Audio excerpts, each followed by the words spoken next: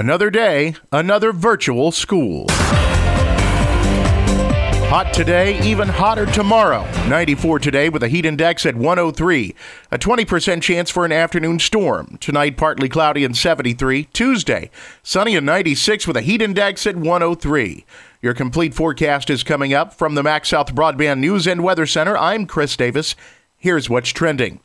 Leake Central Elementary students begin their 2-week quarantine today. After that, they'll be on hybrid learning. All other Leake County schools are on hybrid learning starting today.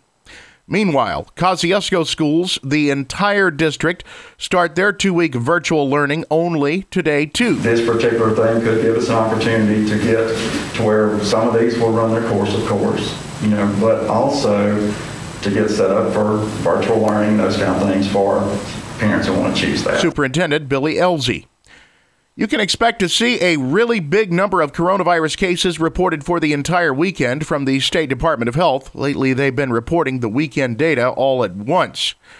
You might have read on the internet or seen on Facebook some recommendations that you take ivermectin to prevent coronavirus or cure it.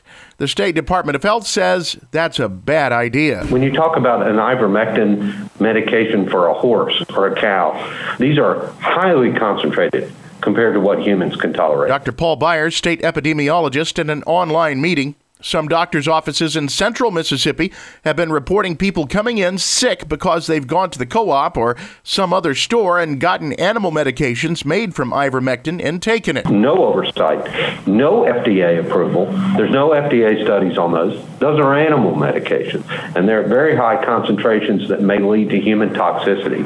And ivermectin hadn't shown any benefit. Byers says trust your doctor, not the internet or Facebook posts.